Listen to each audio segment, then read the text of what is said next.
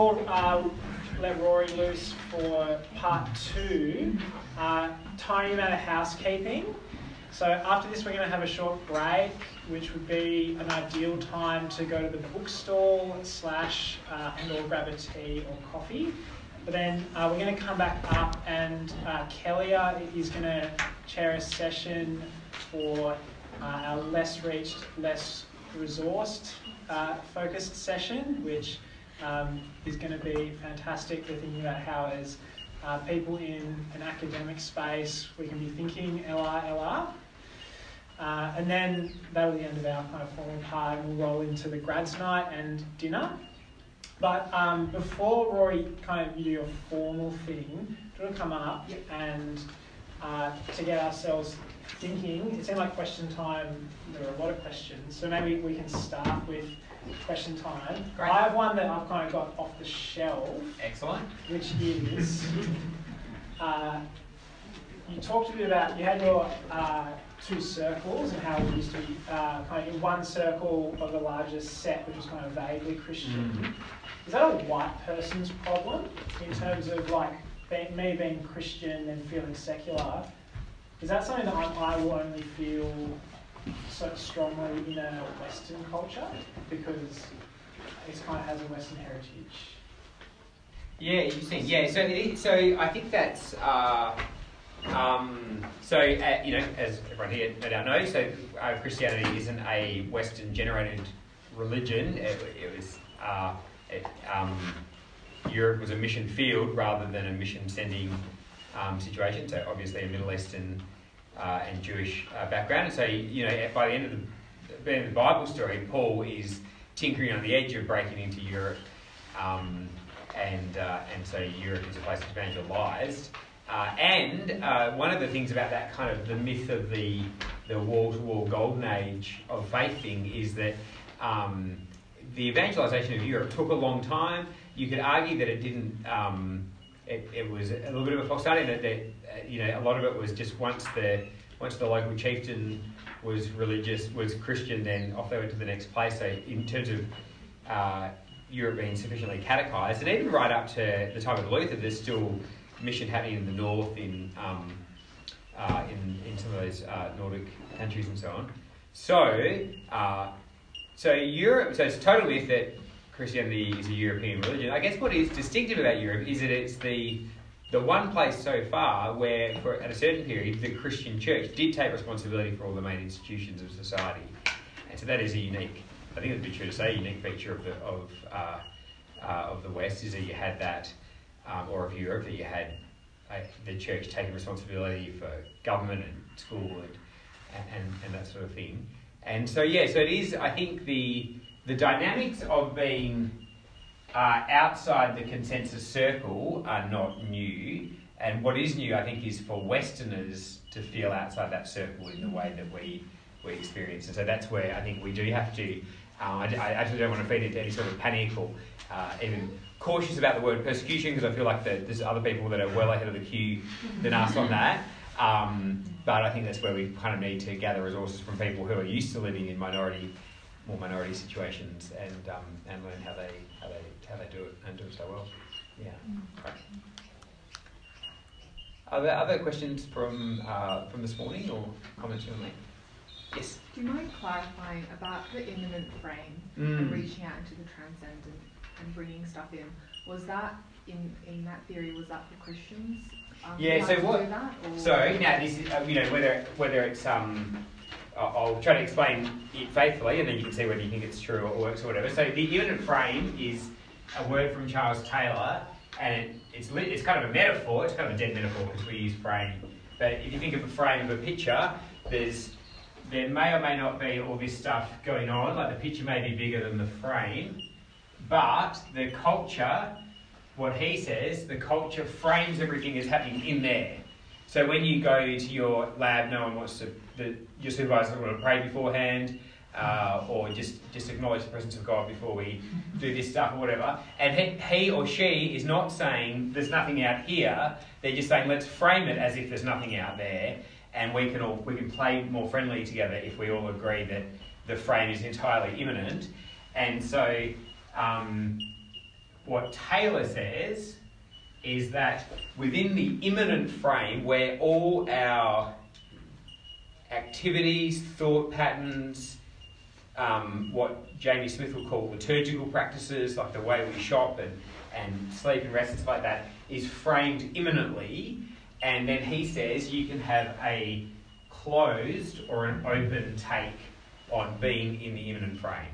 So a closed take is to say, I agree with that frame, and that frame frames all of reality, or, as everyone in this room would say, or most of it, I think all of us, I accept that I operate in that frame, but I think there's stuff on the other side of the way you framed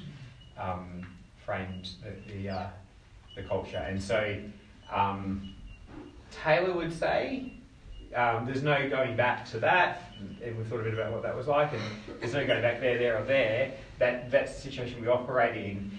And he says, sometimes I feel like his solutions are not as good as his thing is, but he says that one of the problems of a life that's immanently framed is that it finds it very hard to ground things like transcendent meaning. So he says, why is it that probably everyone in this room has wondered whether everything means anything at all, and why life has a deficit of meaning in a way that 500 years ago had a surplus of meaning, like it meant too much, like everything meant something, whereas now nothing means anything, and or things like the grounding of our ethical actions. It's very hard there to give sufficient weight to ethics, because in an immanently framed universe, you can say, I think altruism is good, but as another important thinker called Alistair McIntyre says, if everything's framed immanently by that is good, what you mean is hooray for that. Like, I'm pro that thing, and therefore it's hard to see that ethics doesn't become coercive in the end, because if you're saying I emote positively towards this, and you say you should also emote positively towards this because I emote positively towards this, then it is just coercion. You're just saying you should celebrate what I celebrate and condemn what I condemn, whereas outside the immanent frame, if you think so beyond the immanent frame, you've got a better grounding. So Taylor would say the open take is a more coherent take, because there's stuff in the immanent frame that is very poorly underexplained apart from transcendence. Yeah. Yes, and then yes. So a bit of a different kind of question. I find this really helpful. I think a lot of us had a lot of thoughts coming out of this as Christians and thinking about this and being like, yeah, the story that society's telling is wrong, and like this kind of stuff. How do you have conversations that are meaningful with non-Christians and try and engage them in that kind of reflective, like, they're considering to the story? So I feel like many times I try to, they're like, yeah, of course, like it's almost like a non-starter. Yes. Do you have any thoughts on how to Yeah, that's a great question, and I think that you notice a lot of the most reflective stuff on evangelism being written at the moment addresses exactly that question, because it's very hard to go from, it's like telling a fish what water's like. It's very hard to go, especially in a 15-minute bus ride, to have that person have their paradigm entirely shaken. Like, man, my immanently framed life is insufficiently grounded in these kind of theoretical structures of the transcendent. And so a lot of people, like Tim Keller would be an obvious person who really, Tim Keller is like a little bit like Charles Taylor for dummies and for Protestants, like because Taylor's Catholic and not a particularly somewhat casual Catholic, a little bit smorgasbord on his Catholic theology, but so often that's the thing that someone like Tim Keller would say, that part of what we're doing in our moment is not going from zero to hero straight away. So here's the big circle, roughly Christian, here's the small circle, born again, and you can go from there to there. You've got to move people almost through this transitional thing of what Tim Keller will talk about, teaching people to doubt their doubts, to think that their doubts about Christianity themselves warrant some scepticism and some doubtability, and moving people from a point where, if I shut that, is that going to be too? That there's this transitional phase where someone has to go from thinking, my imminently framed life is entirely plausible to self-explanatory, to, it's contingent and it has some gaps and it's got a story. You know, even the fact that it's got a story is like, shakes the snow dome up a little bit. And then segue into Sam Chan from your beautiful city. Part of what Sam Chan says is, so you do this thought experiment, you say, what would it take for you to believe something now that not only you don't believe, but you don't even doubt? I'll try to think of an example. I think Sam Chan's one is, maybe none of us here, or only one or two of us, would believe that our planet has been visited by extraterrestrial life. That be true, right? So maybe there's stuff out there, but we think it probably hasn't been here, and like how would they have done it and stuff? How would you go? And I don't think any of us even lose sleep on that, or whatever, right? You know how there's people in the hospital in Jerusalem who are claiming to be Jesus, and wouldn't due diligence mean we have to go one by one and think, are you, and like we don't do any due diligence. It's just like it's out of the frame at all. And what Sam Chan says in his book and his thinking is that a thing that would shake you is to be part of a community where that was taken seriously. So he does the thought experiment to say, if someone said, I believe that our planet's been visited by other aliens, I'd sleep like a baby tonight. It's just not a problem.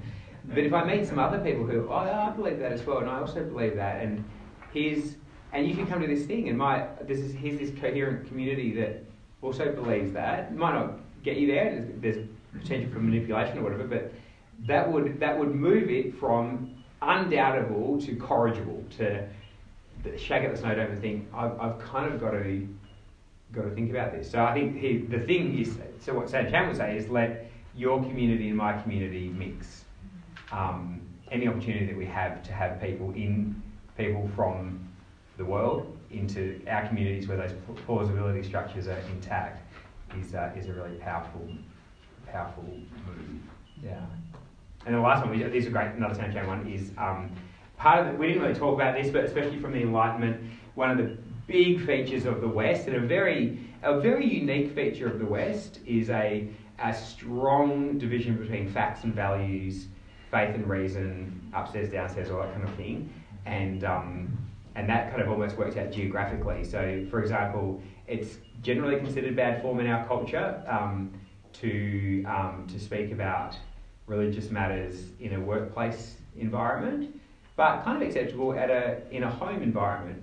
And that's a feature of our culture that I think is actually slightly deforming as to what the gospel is and the kind of truth the gospel expresses. But it is a cultural truth that sharing what we believe in the context of a home is acceptable in a way that a workplace often isn't. So I think maybe strategically there we could acknowledge that truth as a truth of our culture and think my job here, part of my work is to make sure that you come into those domestic spaces which our culture has nominated as the acceptable space for religious discourse. Which is really, if you go to, get into a taxi in Jakarta and you're like, hey, how you doing? What's your name? And what religion are you? Like as a Westerner, you're like, man, where's this going? But it's just like, why would I not want to know your religion? And or I talked to someone in Thailand. I used to do stuff in Thailand for a while, and this guy said, in Thailand you say that you're a pastor, and even though it's a Buddhist country, you go up in the estimation of the people you're talking to, and you're more trustworthy, even though you're the wrong religion, but at least you're religious, which has got to be better than not. And he said, I think this is really insightful, he said, coming to Australia feels like walking into a family home just after there's been a fight, but you don't quite understand it. Because you mentioned religion, and he said everyone's like, you feel like you've said something that you missed a fight, which you sort of did about somewhere between here and there. It's great insight, I think, into the thing. Like, what did I do wrong? Well, I just want to know what religion you were, which is like, and anyway, there we go. So I'm talking way too much. So, and then what? Yeah, my question is about how evangelicalism as a movement fits into the counter story that you told about how we became secular. So it seems like evangelicalism as a movement, in lots of ways, was involved in kind of demystifying the world and God's role in it and kind of understanding it more precisely. And it was kind of already after things had started to become more secular. What's your take on that? Like, is that it was evangelicalism kind of part of that whole turn towards secularization, or are we kind of, did we come along with it? Did we cause it? What's the deal? Yeah, so well out of my kind of expertise and like knowledge base, but that hasn't stopped me before. So I think two things that you can say with some confidence is that evangelicalism does have within it something that emerges strongly across this period and maybe becomes kind of an expressive individualism here, which is it's very decision oriented, right? So for really good reasons, evangelicalism always wants to ask the question, do you know the Lord? And often you ask that question, you say, oh yeah, I'm pretty sure we were baptised. And evangelicals just want to push through and say, yeah, I didn't ask whether you were baptised, I want to know, do you know the Lord? And they can say, well, I do go to church, and I'm pretty sure I had this uncle who was a bishop and stuff, and we want to push forward on that. Do you know the Lord? Which I think is a faithful rendition of this, and in some ways reflects those more ancient instincts where you couldn't, like the Bible in a sense, the New Testament doesn't very directly address the situation in which Christianity takes responsibility for all cultural institutions, where it does have a whole ton to say about what to do when you don't have almost any responsibility for anything. But I think it would be fair to say that decisionism doesn't just fall out of the clear blue sky and comes into a part of our history in the West or in Western influenced cultures where your conscious choice of a thing becomes increasingly more important as to whether that thing is meaningful to you. And then I think in what Charles Taylor would say in the 60s, that really turns up to 11, like in Spinal Tap. That almost nothing is of any value unless you've constantly chosen it. And in fact, the conscious choice of anything bestows meaning on it independent of the good of the thing in itself. So I hope this isn't like an insensitive example, but David Bentley Hart, the Orthodox theologian, talks about how when he was teaching at Virginia Tech, I think. Anyway, he's teaching somewhere in Virginia, and a young man in his 20s takes his own life and on the campus. And he said the amount of times that the ethical discourse went to, as much as they realised that, at least he chose that. That was his choice. And by the time you get here, almost anything can be baptised by the fact that you were volitionally involved in it, that you made that decision. Which partly means that we've given up thinking there are things out there to which we owe something independent of its value to me. So that there's a reality in front of me that draws out of me certain duties and allegiances, because everything is chosen rightly. To talk about this, I've totally lost my. Evangelicalism. Yeah. And so maybe you can mount the argument that is going to seed. Yeah. The other thing which I think there's kind of a folk version of the Enlightenment that doesn't work, which is that the Enlightenment the Enlightenment is all like egghead, like the beginning of kind of AI, of like thing. And I think Immanuel Kant is a little bit like that. But the Enlightenment is also Hume, which is like entirely driven by emotion and sentiment and fellow feeling and stuff like that. And evangelicalism was born out of high emotion. Like part of evangelical piety was that you need to know and love the Lord and love Him dearly and have an affection toward God and so on. So again, I think that's not so much the evangelicalism pushing back on the Enlightenment as one of the proper streams of the rebirth of an owning of your affections and allowing your affections to affect your relationship with the Lord and with each other. Did you have something else? Maybe is this one of those questions where you know the answer and you're No. making sure there was enough string to? No, that's not Cool. All right. Wow, one or two more. We're done. Excellent. Now, my assumption is that it's the afternoon, we just had lunch, so this is the time to go really intense and deliver the heavy material after mucking around this morning.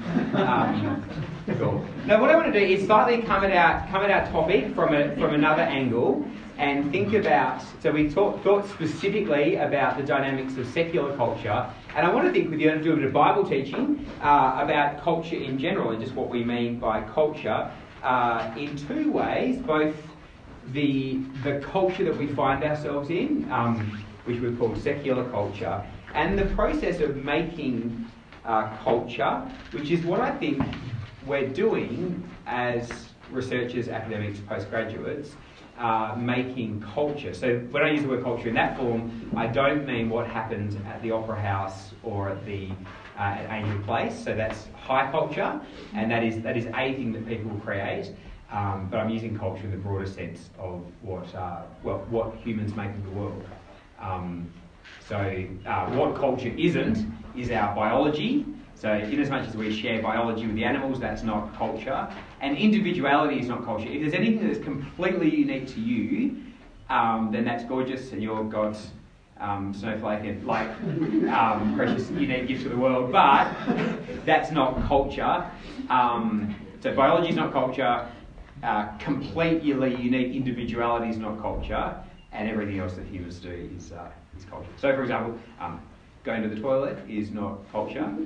But the fact that we call it going to the toilet is culture. The fact that there's this whole highly elaborate set of euphemisms about that activity and what you can and can't mention about what happened in there, and the fact that that's not the same if you go to Arnhem Land or if you go to Singapore, or that elaborate set of things is culture. And if you've got a completely unique thought, which is highly unlikely, like I said, just not you, but humans. But how a culture responds to unique thoughts is a very indicative thing of culture. Whether a culture celebrates what we share, aka most cultures, or what sets one person apart from another, Western culture.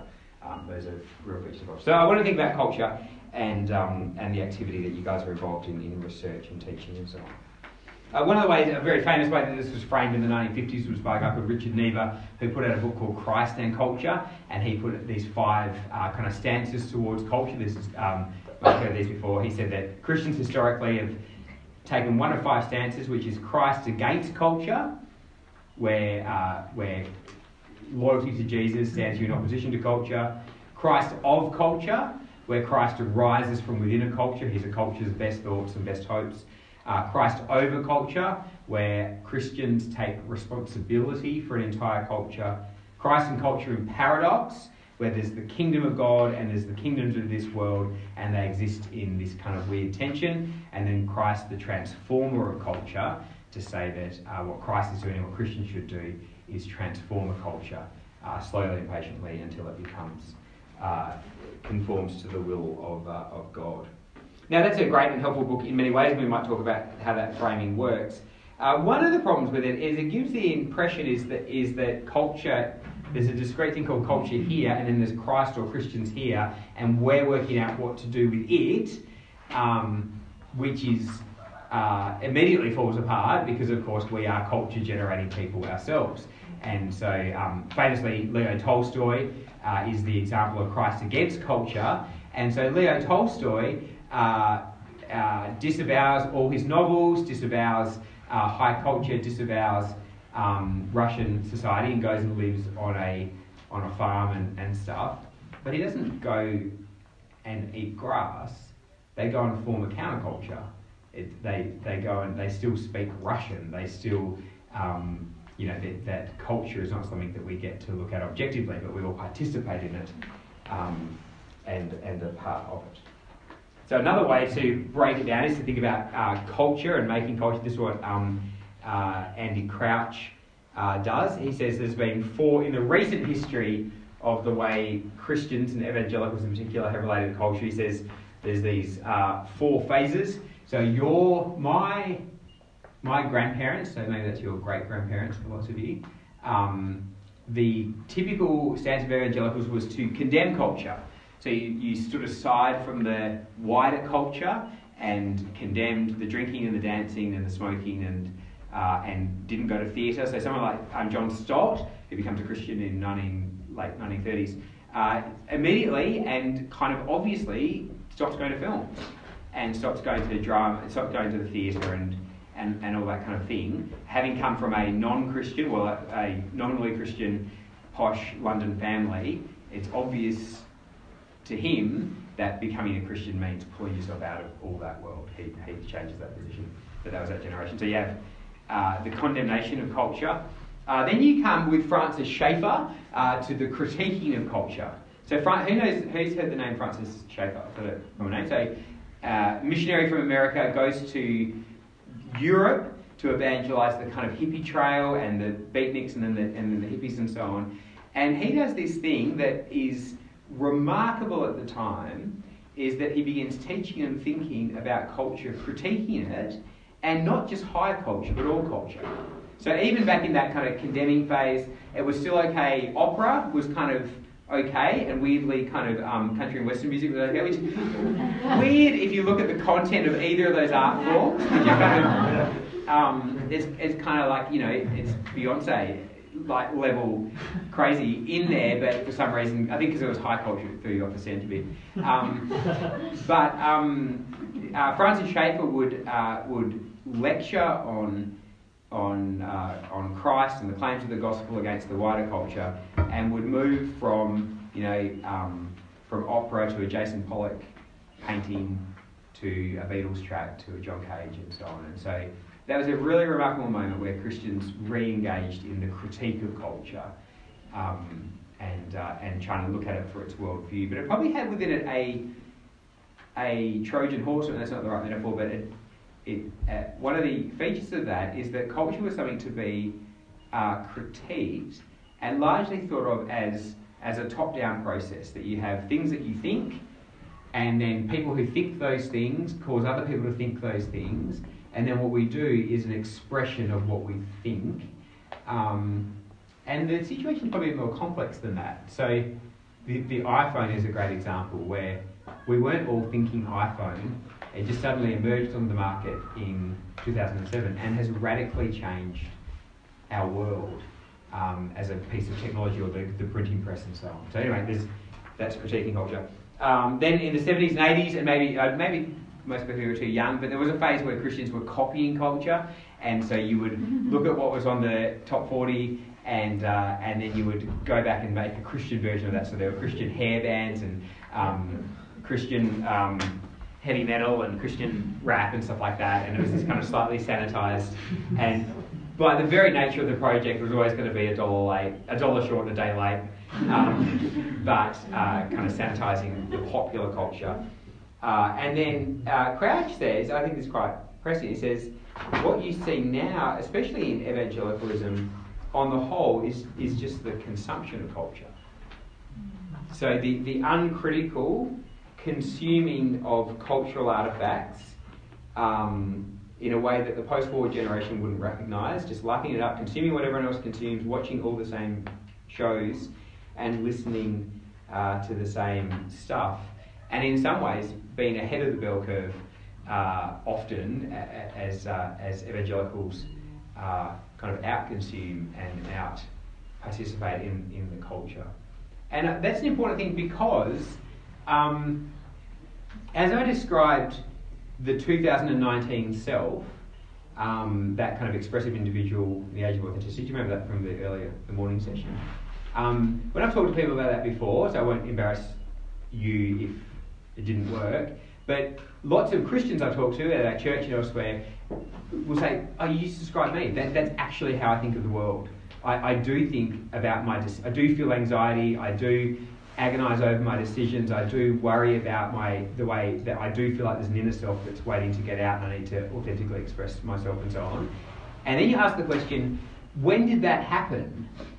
Because the follow-up question is, all of us, maybe you accepted, but most people I've talked about that recognise themselves as having been described more or less in that person, and yet no one sat you down at school and said, hey kids, it's year 3 now, you need to learn that this is the West and we're expressive individualists, and by the end of the thing I need you to be able to tell me what the age of authenticity is, and and you say, oh but miss, I really want to participate in the wider society. No, that's wrong. We are about self-expression, not about corporate concern. Like, no one taught us, and yet in many ways that we hold that more deeply than anything that was ever taught to us.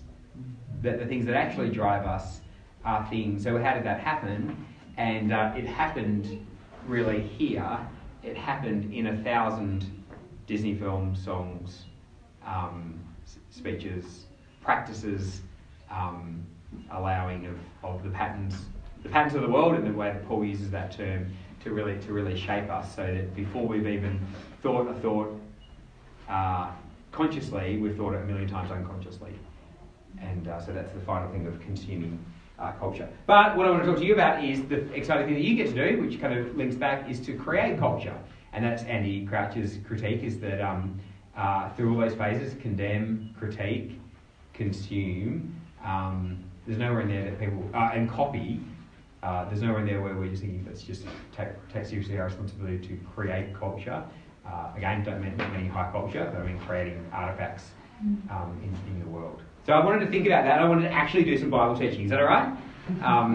And we'll think about what the Bible says about creating culture, and then let's land this plane in the Word of God. So, 4 acts in the Bible story. None of this will be surprising to most of us, I don't think. So if you think of Act 1 of the Bible as creation, the Bible opens and the Bible begins, and there's only 2 things in the whole wide world. There's God and there's everything that God's made. And so you can do a quick checklist of all reality, and you can ask the question, are you God? And if the thing or person you're talking to is not God, then you already know what it is. It's something that God has made, because there's only two categories in the whole wide world. God creates all things. Genesis chapter 1 verse 1. In the beginning God created the heavens and the earth. But, and this might be something that we don't always notice verse 2 of Genesis chapter 1. Now the earth was formless and empty. Darkness was over the surface of the deep, and the Spirit of God was hovering over the waters.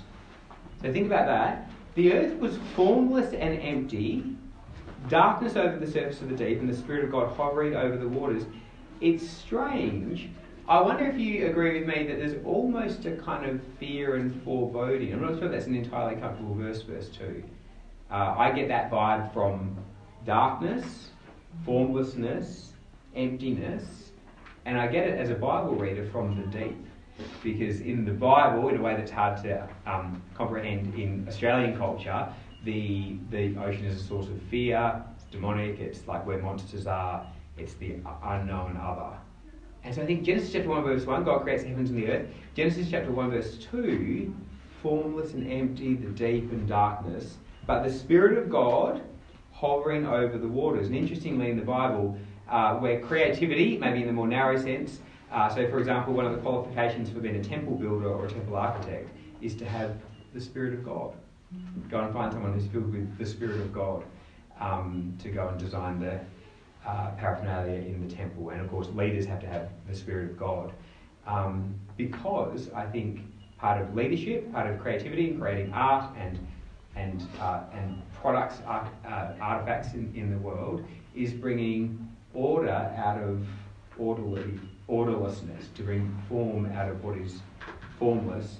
And notice that's exactly what God does in the 6 days of creation. So you've probably seen this pattern before, but days 1, 2 and 3, God separates light from darkness, sky from sea, sea from land. He's making spaces and making them distinct. Sky's up there, sea's down here, land and sea are separated. And then days 4, 5 and 6, he fills those spaces. So he fills the sky with lights, he fills and the moon, he fills the ocean with fish, and he fills day 6 the land with living creatures, aka he solves the problem of Genesis chapter 1 verse 2.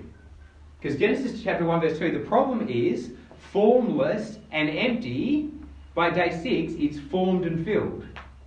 So God solves the problem of creation by making the formless formed and by making the empty filled, which I think makes sense for what he says to the humans. So day 6, at one level, Genesis is not very flattering to humans. Anyone know why we're made on day 6? It's the day that land-based animals are made. So it's kind of lame. We don't even get our own day. It's just like God's making other land-based animals out of the dust of the earth, and he makes us out of the dust of the earth on the same day, doing the same stuff, part of that creation. So the difference in the humans is not that we are just like our biology is so radically different from any other mammal or whatever. The difference is our commission, which is chapter 1, verse 26. God said, let us make mankind in our image, that they may rule over the fish of the sea, the livestock and all the wild animals, all the creatures that move along the ground. And then verse 28, listen to this if it rings a bell. Be fruitful and increase in number, fill the earth and subdue it, rule over the fish of the sea, the birds of the sky, and over every living creature that moves along the ground. So chapter 1, God makes form where there's formlessness and fills what is empty. And then the humans are sent out to do the same thing. To rule, to bring order, and to fill the earth and rule it. So if you break it down, increase, they're supposed to have babies, Eden, like the pilot project, and then off they go to conquer the world with the image bearers out in the world, to fill the earth with those image bearers, and then to subdue it, to rule it, to bring order out of the chaos.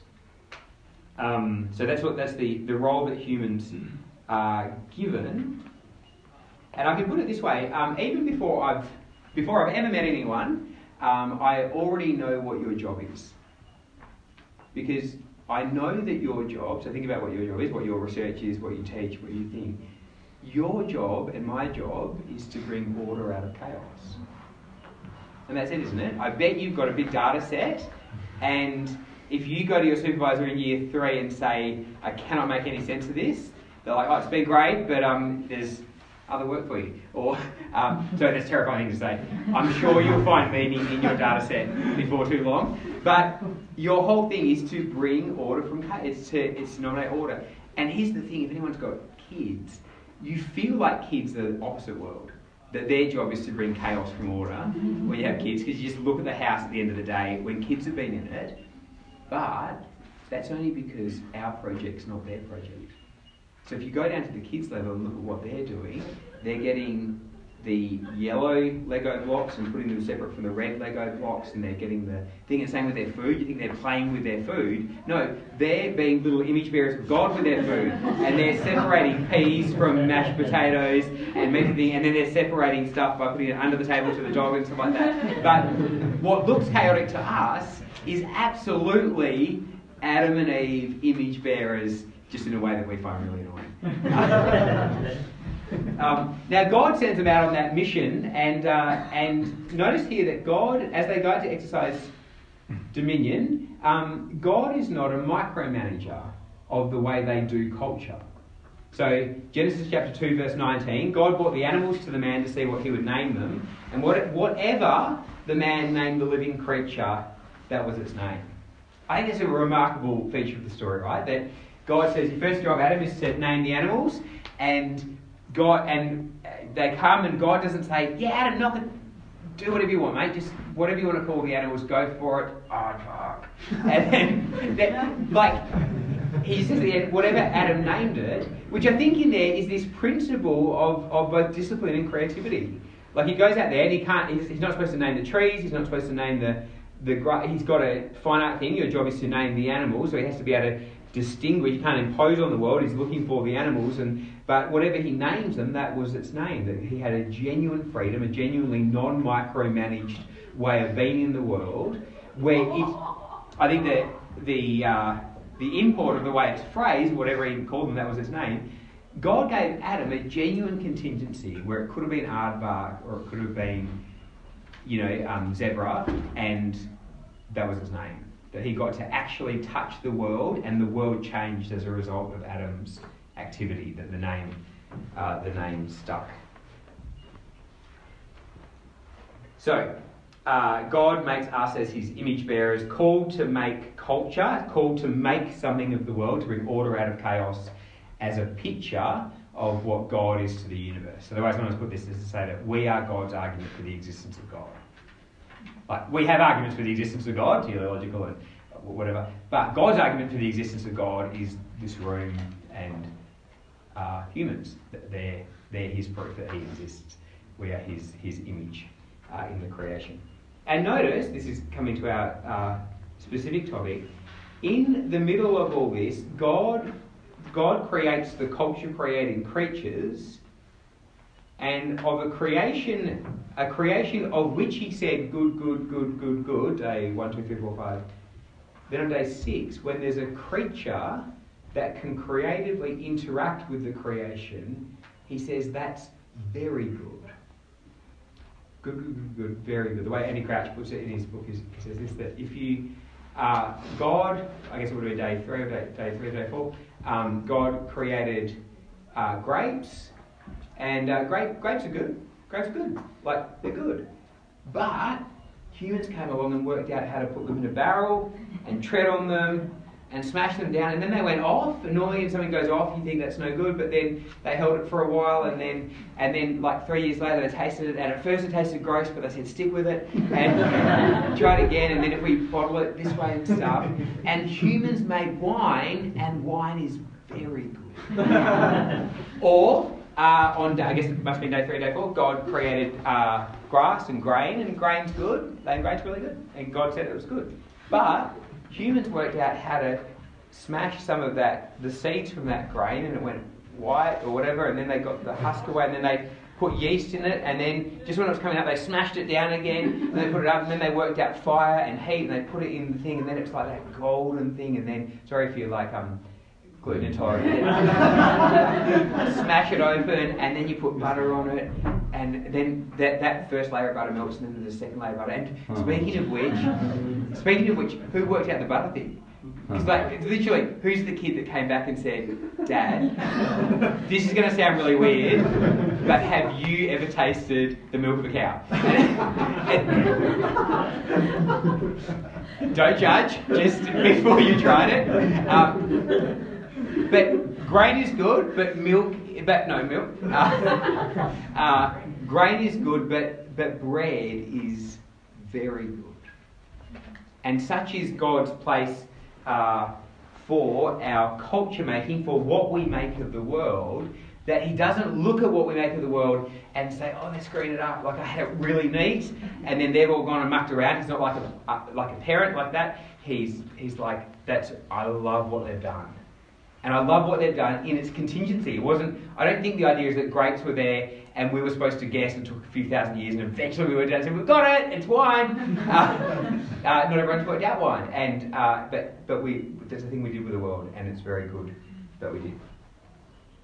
So the Bible then, obviously, Act 2, this is going to go a lot quicker, is the insurrection, the fall, the serpent enters the garden, they reach for the tree of the knowledge of good and evil, and they're cast out of the garden. The point to notice here is that in the fall, in our rebellion, culture making doesn't stop, it just becomes difficult.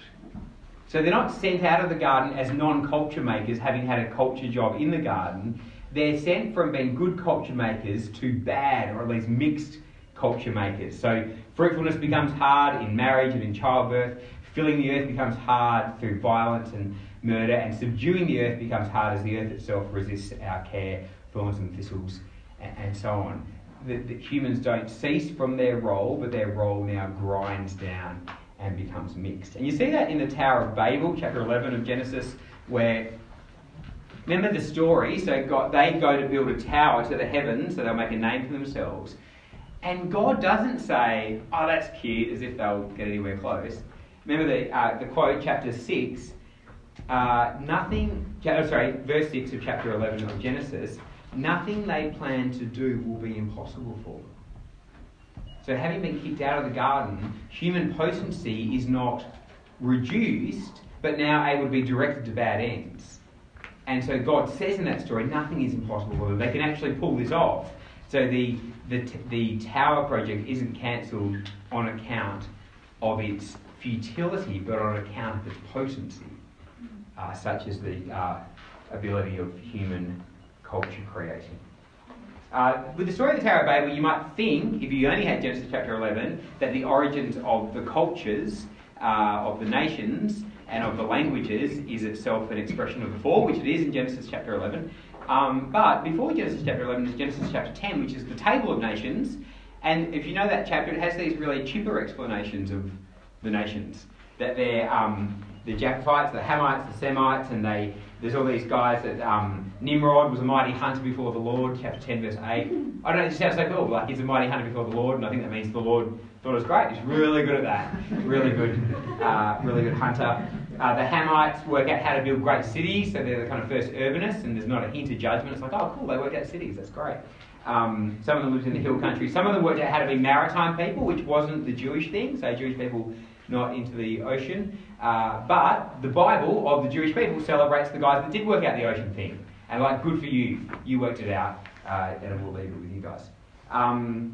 They work out, and so you ask, which is it? Chapter 11 is the expression of multiple cultures, an expression of judgment, or is it an expression of God's continued purpose in us as culture makers? And the answer, of course, is both. It is both things. Act number 3 in the Bible is redemption. So Genesis chapter 12, where, remember in Genesis chapter 11, they're making a name for themselves. Genesis chapter 12, God says to Abraham, I will make your name great. And the story of the Bible from Genesis chapter 12 becomes the story of God's plan to rescue the world through Israel. Which is an important point, because if Israel is God's mechanism through which the world will be saved, Israel has a distinct culture among the cultures. So Israel has a mission statement. Does Sydney University have a mission statement? Unknown. Okay. Has a Latin. What's the Latin one? Sidere mens eadem mutato. Whoa! Wow, which means? The same mind under different skies. The mind of Cambridge and Oxford under different skies. Oh, there you go. Wow, that's fantastic. Cool. How come none of you knew that? That's cool. Israel had a mission statement, which is Exodus chapter 19, verse 5. Remember, they're rescued from Egypt, and God says, although the whole earth is mine, you will be for me a kingdom of priests and a holy nation. So here's the question. Firstly, what does a priest do? What's the occupational job of a priest? Yeah, it's an intercession, right? It's to mediate between God and man. So second question, who are Israel mediating for? Because see, the business model is weird, right? If the whole nation is a kingdom of priests, then where do you sell your wares? Did you go up to that guy and say, hey, did you want mediation between you and God? And no, I'm good, that's what I do as well. And then what about you? I also do the same thing. My whole family's involved in this. Then there's just like, it's like everyone's, you've got a product that you can't ship because everyone is that thing. But of course, Israel is to be a kingdom of priests for the nations. So their job is to mediate between God and the nations on behalf of God. Although the whole earth is mine, you will be for me a kingdom of priests and a holy nation, which I think is why Israel has such a distinctive culture. Because of their occupation as the priestly nation. So you think about, in Israel, there's all those food laws, temple laws, family arrangements, there's rules about blood and menstruation, clean and unclean animals, seasonal things. Israel weren't given that rule, that culture, because they were eventually supposed to export that culture to the world. They were given that because priests always have weird rules. Like the whole thing about priesthood is that you are holy, you're separate from the world in order to mediate for the world. And so Israel's culture was never meant to be the world's culture. It was the means by which Israel could be what it was supposed to be for the world. That make sense? So Israel's story then becomes the tragic story of how, to put it this way, the Saviour ends up needing saving. Those that were commissioned to mediate themselves need a mediator. Cast out of the kingdom, sent into exile, returned, promised bigger and better things, which brings us, of course, to Jesus. Because who is Jesus according to the New Testament? He's the son of Abraham, Matthew chapter 1 verse 1, the son of the promise. He's the son of David, Mark chapter 1 verse 1, the son of Adam, Luke chapter 3, the true image of God, the word of God, John chapter 1. So just in the first 4 Gospels, let alone the rest of it. Jesus is bringing together in himself God's purpose for Israel of being the light to the nations and the hope of the world.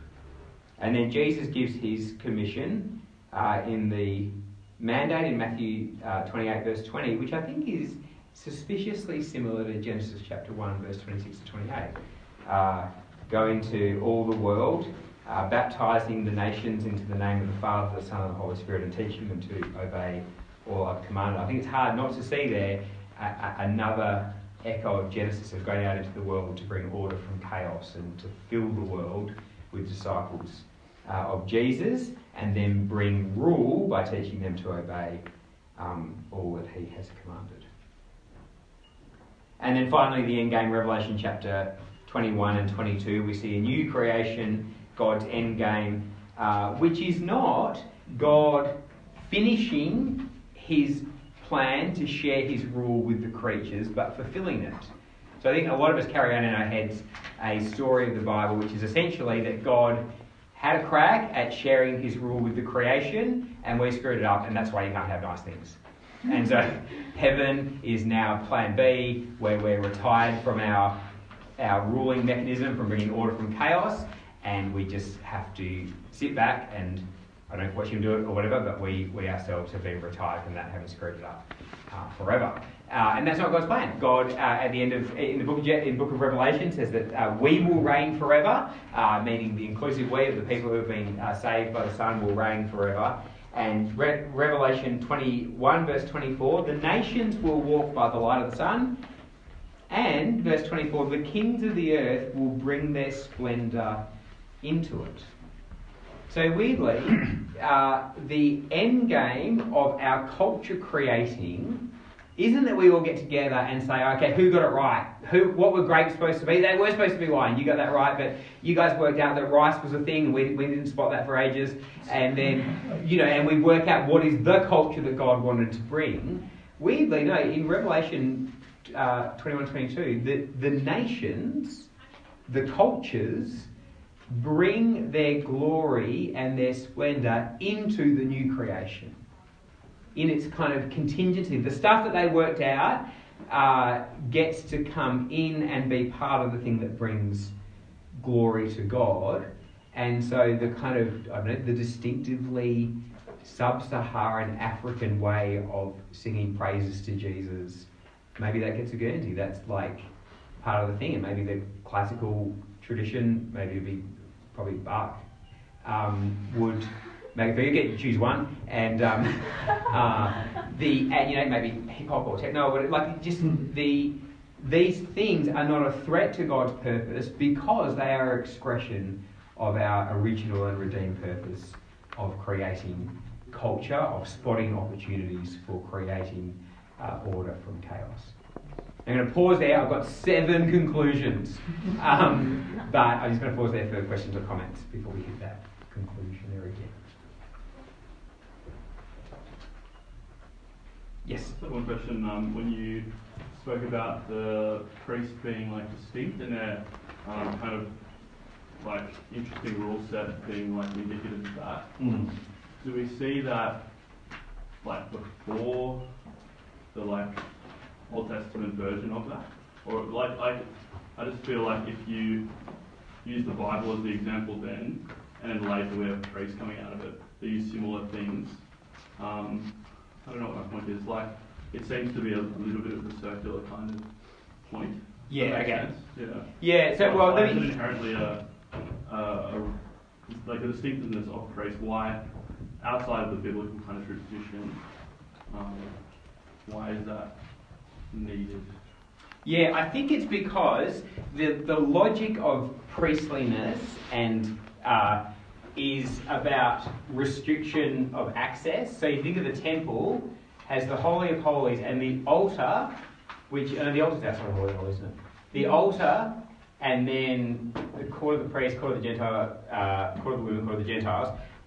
I think the logic of it is that is God's table. That's where God's food is presented to him, and that is the most restricted thing. There's only a few meats and grains that are acceptable on that altar that are considered clean for the priest, but not clean for God. And then the priests have restrictions that are greater than the restrictions on the men and on the women and on the court of the Gentiles. And then outside, the Gentiles can kind of eat more or less whatever they want, although there's restrictions on, for example, the blood and so on, which I think, anyway, that's a whole other thing. But I think that's the way it's pictured, is that you've got increasingly restricted access with mediation all the way through, and Israel set as the city on the hill where that mediation is got. The way you can work that out is things like, for example, lions are unclean. So, which I think, so you can't serve a lion on the altar, but lions are regularly used as they're a positive animal in the Bible. So Jesus is the Lion of the tribe of Judah, and lions are pictures of strength and so on. So clean and unclean isn't moral, immoral, but it is restricted, unrestricted, and I think that's the logic that's coming out to their priestly role. But is that? Yeah, no, I think that's helpful. It's like, I guess that it's more the question of, like, no, that like totally does make sense. I guess the issue was like, if we look at priests now and see that they're a bit weird, and then use that to justify not exploiting the rules of Old Testament, because it's always been a bit strange. I feel like it just is a bit like, but that's right. clear, and the sequence makes sense, right, just within the context. Yeah. Now the other thing, because maybe I'm hearing you a bit more clearly now. So one of the challenges of this is maybe it's post hoc reasoning that was very hard to export, and so after we said let's just make it a bit simpler and no circumcision and stuff like that, and let's retrofit this role to them. And I reckon my confidence that we're not doing that kind of post hoc reasoning is Exodus 19, that the commission they're given and the way they're given this post that commission, and the relative freedom with which Noah is given, and Adam and Eve are given. So Adam and Eve are given the fruit, and then Noah can kind of eat anything, and so it doesn't just get more and more chilled, but it actually got stricter and stricter at this point historically, and as you approach the altar. Yeah. Yes. You might cover this in your conclusions, but if we've just come to a theology of making culture, what kind of culture should we be making? Is it a necessity to create a counterculture, or is it do we fulfill culture? What's the way forward for us? Great question. So, given what we're saying, how do we? What kind of culture should we be creating? Now, one of the ways I think about this is that. So Richard Niebuhr has those 5 stances: against culture, of culture, over culture, in paradox with culture, or transforming culture. And I think one of the criticisms, I think it's a valid criticism, is that presupposes a very static understanding of what the culture is. And you I think you probably push back and say, which aspect of which culture are you talking about? And what? And I think there will be moments, I think that the way I put it is to say, in our engagement with the host culture, we mustn't let our stance become our posture. So a stance is a stance toward a particular artifact or event or thing. And I had an experience of this where I've picked up, I'm one of those people that oscillates on exercise, so sometimes I'm like full 70s Elvis, it's just hamburgers and television and stuff, but then I'm on this health kick at the moment, and so I'm partly like a CrossFitter and a vegan. I just wanted to tell you that I am. But so I do this run behind my house, and so my house is here, and then our kids' school is over there, and then there's this bushland behind it. And the first time I ran, did my little couch to 5k, I was running along, and there were people, these kind of elderly people walking dogs, and I was like, the heck, this dog. So there's huge, scary dog, this little old lady, and the first one is like just going for me, and I was like, whoa, and like kind of ran around it, and then the second one, another little old lady, and that was like cowering, like really feared me, and these dogs, and then I came around, and eventually I worked out that there was a pound behind there, and so these beautiful old women were volunteering their Sunday morning to walk these dogs whose stance had become their posture. So they've been from such abused or like neglected backgrounds that their only way of being in the world was aggressive or fearful. And it's entirely appropriate in some situations to be fearful. That's a good response to some things. It's an entirely appropriate response. Like your dog, who's got a dog? and your dogs are loved, and so they've got a complete spectrum of emotions, and they know when to be loyal, and they know when to be, that you're beautiful dogs, but they know when they're guarding and when they're playing and stuff like that. But a misformed dog only knows how to be one thing in the world, and I think we don't want to be misformed Christians that make our stand. So that I think, for example, when you talk about the condemning phase of Christian culture, before you condemn the condemners, it's worth noticing what they were condemning. Like drinking rates in the 19th century were 3 times the rate they are now. And the amount of devastation the drinking culture brought into homes, what it did especially for women and for children, the condemnation of drinking in that situation was a hugely profound and positive and kind of it definitely wasn't feminist, but it was, some of it was, but it kicked feminist goals, ironically, of allowing women to get educated and so on, and taking away some of the sources of domestic violence and so on. But then I think that stance became a posture. Kind of like, when people, coders, you always know people who code because they end up permanently like this. So that's my little end up, not that it stands for a posture. And then, I've got one more thing on that. I was going to say this at the end, but I'll say it now. I reckon you can give these tests that I got from somewhere. As you think about what we create, the artefacts we make, here are 5 questions, and see if you can apply this to your research. Question 1, what does this artefact assume about the way the world is? What is it? What drives it? What assumption is it? What does it assume about the way the world is? Secondly, what does it assume about the way the world should be? What is it trying to solve? What is it trying to change? Thirdly, what does it make possible? Fourthly, what does it make impossible, or at least more difficult? Fifthly, what new culture is created in response? And that might be a way, I think it's a helpful way to audit the actual thing that you're working on. So you're writing a thesis, you're getting something ready for industry, you're teaching the unit or whatever. I think they're quite powerful questions. I'm going to say them again, and I'm going to apply it to something. So, for example, let's do pornography. What does this artefact assume about the way the world is?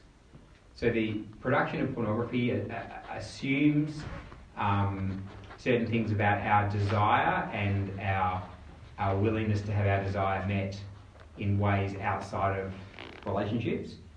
What does it assume about the way the world should be?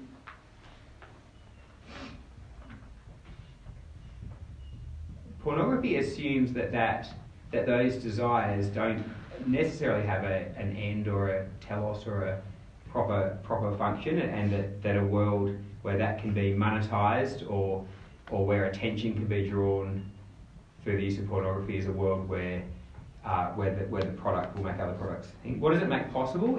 Pornography makes possible non-related sexual gratification. Sexual gratification where you don't have to negotiate the otherness of the other, to use a pretentious thing. Because part of the logic of sexual attraction is that you discover desire draws you toward the other person, but then you discover that the other person is indeed a person who has their own agency, their own hopes and desires and thoughts and wants, and are not available for you apart from their genuine personhood.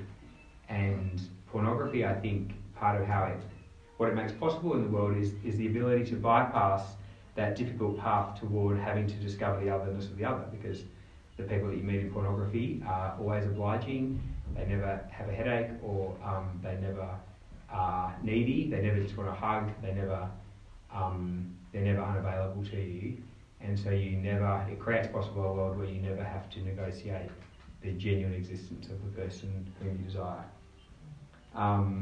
What does it make impossible? I think it makes impossible, or at least a lot more difficult, the opposite.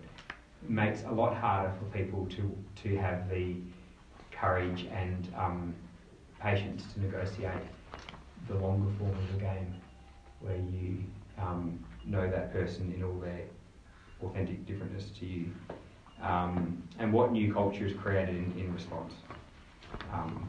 So I think they're the things, and I think they're quite a powerful way of dissecting the cultural artefacts that we create. And I think it's a bit more subtle than just saying I've got a secular which is the imminent frame thing, to say I've got this secular world where I just ship stuff and who knows what it is or what it does. I think you can go a bit deeper than that and think, what is the thing I'm working on? What does it make possible? What does it make impossible? What does it assume about the world? What does it make, what culture is created in response?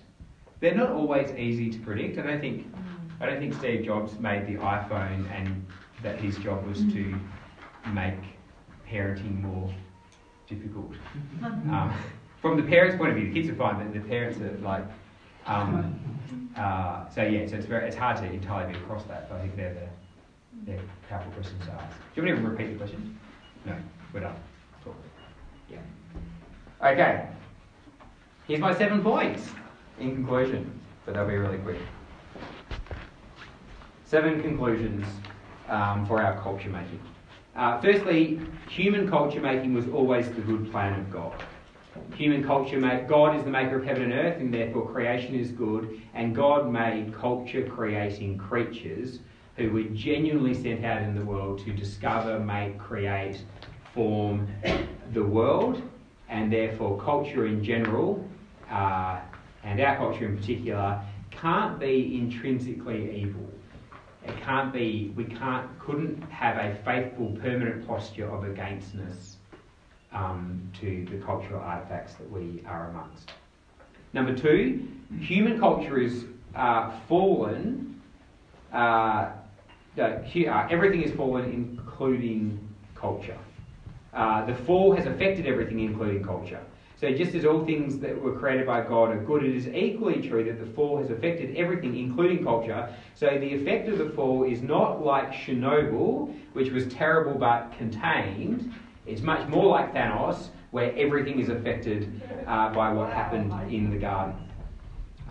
It's not that the fall affects our minds, but not our hearts, our souls, but not our institutions, our spirituality, but not our physicality. No, the fall has affected everything, including culture. So we should expect, as we deal with culture, to find expressions of sin, hostility, brokenness, and corruption. Number 3, the fall has affected everything, but it hasn't totally destroyed everything, including culture. To put it another way, God did not contain the reach of the fall. It touched everything, but he did contain the destructive power of the fall. It didn't finally destroy everything. And so all over the place, we see what theologians call common grace. We see it in art, and we see it in music, and we see it in research, and we see it in universities. We see it in functional families and good governments and creative technologies, and in the advancement of medical science and development work. These are all expressions of God's common grace in which we can rejoice, and of which we don't need to say, oh, I wish a Christian had done that. Because it is just an expression of humans doing what God said they would do, and a power that he did not withhold from them after the fall. So we can rejoice in it without having to cross our fingers or look sideways or wish the church got credit for it. Number 4, Israel's purpose was to win the nations to God, not to make the nations into Israel. Our purpose is not to try to mimic Israel, but to receive the salvation that came to us through Israel. God's purpose was to win the nations as the nations, and God's endgame is multicultural rather than monocultural. Number 5, nothing is off limits to Jesus, including your work and research. Contra the imminent framing of our lives, when we say Jesus is Lord, we really do mean Jesus gets to be the boss of everything, including my culture. We don't get to say to Jesus, MC Hammer, late 1990s, you can't touch this. Thanks for acknowledging that, you guys who are closer to my age. When we come to Jesus, everything is on the table, all our chips are on him, and we don't get to say to Jesus, but that's a really important part of my culture. And so all the questions of whether we should be watching Game of Thrones or eating so much posh food or living in the area that we've chosen or wearing clothes like the ones that we do are not in principle off limits to Jesus. He gets to say something about all of it. Number 6, the place in which you were called is a place in which you can live out your calling. The place in which you were called is a place in which you can live out your calling. get this principle from 1 Corinthians 7. You know, 1 Corinthians 7, the gospel comes into Corinth, and some people, of course, because it just comes in suddenly, so some people have already married, they're married to pagans, and some people have already made their decisions about what they're going to do with their life, and they didn't make many decisions, but they were doing what they were doing with their life. And the big question that comes back from Corinth to Paul is, what do we change? Do I need to get circumcised? Do I need to somehow get uncircumcised? This is a real question. I'm married to a non-Christian, so I'll do it, so I'd say I'm married to my wife, is still worshipping demons down at the local thing. What does that mean for our sex life and for our children? Like, am I infected by her participation in idolatry? Can you feel the thing of that? And Paul said it. Maybe you know that Paul says there that no, the holiness trumps unholiness. That your children are holy and she is sanctified or he is sanctified. That you're not infected. But it's part of this wider principle that the situation in which we were called is a situation in which it is possible to live out our calling. There is a way of being a South African Christian, there is a way of being an Indigenous Christian, there is a way of being a Western Christian in a secular context, there is a way of living faithful to Jesus in whatever sexual orientation or circumstances have been allotted to you. If you're married, you can be a married Christian. If you're single, you can be a single Christian, and you don't have to get married to live a life that pleases the Lord. If you're male, you don't need to be female. If you're a Gentile, you don't need to be Jewish. If you're a merchant banker, you don't have to become a social worker. And if you're a social worker, you don't have to become a pastor, because the situation in which you are called is a situation in which you can live out your calling. And then finally, number 7, you are here. So think about those 4 acts. Creation, fall, redemption, and new creation. Both theologically and situationally, we're here in Act 3 of a 4-act story. Which means at least 2 things. It means that we're not here in the garden, that things aren't going to be perfect, things aren't going to work in the way that they did in the garden. There's going to be grind and problems in our research and in our teaching and in our work, and things aren't going to work out, and that will remind us again of the fallenness of the world. And we're not here in the new creation, where all things are made new and the friction is removed. But neither are we here in that sheer fallen, unredeemed state. That God has sent His Son and poured out His Spirit and begun His great work of redemption. And so being here means that we live in a tension, but in genuine hope, where genuine change and genuine advancement of the gospel can happen in our heart and in our communities and in our societies, because God has poured out His Spirit and forgiven our sins and begun His work of new creation. And I think our time is done. Do you want to take 1 or 2 questions? Yeah, 1 or 2 questions, and then go. Okay, cool. Any more questions or comments as we finish? Yeah. In point 3, when you were talking about that, I was thinking point 3 with Yes. I was thinking that might start from what you said, might start a conversation about the fruit of the Spirit. Yeah, point 3 would start. Oh, what? Point 3 in the 4-act thing, or point 3 in the 7 conclusions? Oh, yes, yeah. If you think about the context of where God has enabled others to be doing things in creation, such as working as a social worker, you're not a Christian, it feels like it then gets such, or it feels like it gets to the area where you start thinking of the fruits of the Spirit. Those people start to express patience and kindness and gentleness. Yeah, right, yes. And it's kind of like, okay, now it starts to feel like it's not tricky. Yeah, okay, so, and yeah, because then you end up in that theological challenge of, I'm now encouraged to declare the goodness of, Nimrod was a mighty hunter, and they built great cities and stuff like that. And I also wanted to say that the Spirit of God is operative in them, and the fruit of the Spirit is there in the absence of salvation. Yeah, that might be a good reason to keep the filioque clause, which is the so there's a clause that came into the Western Church, but the Eastern Church rejects, which is to say that the Spirit proceeds from the Father and the Son. And even though the way it got into the Creed was super dodgy and they did it the wrong way, I think it's the right theology that that the Spirit is always connected to the Son, and not just to the Father. And I think one of the ways in some Trinitarian thought is if you have Father, Son, and Spirit, and then both operating independently, so the Spirit is doing stuff. I think that does open the way. Sometimes there's leverage to say, I can see the Spirit at work in all these random pagan cultures, and so on. And I think actually the Son also sends the Spirit, so the Spirit doesn't work independently of the Son. So I'd want to theologically protect the fruit of the Spirit as the gift to the regenerate, even though I'm happy with a lowercase j or whatever, however you decide to say, yeah, it's real joy. So for example, in Lystra, when Paul preaches in Lystra, in Acts chapter 14, he says to them, complete pagans, gospel hasn't made there, probably even Judaism hasn't made it there, they certainly haven't signed up. And he says, God has not left himself without testimony. He gives you rain in its season and fills your hearts with joy. So that's amazing to think that these full pagans are supposed to think part of the evidence for the existence of the God that Paul was talking about is the joy that I felt at my daughter's wedding, at the festival last week, at the bread with the butter put on twice, and so on. Yes, so that's a good point. Sorry, that went all sorts of crazy directions, but great question.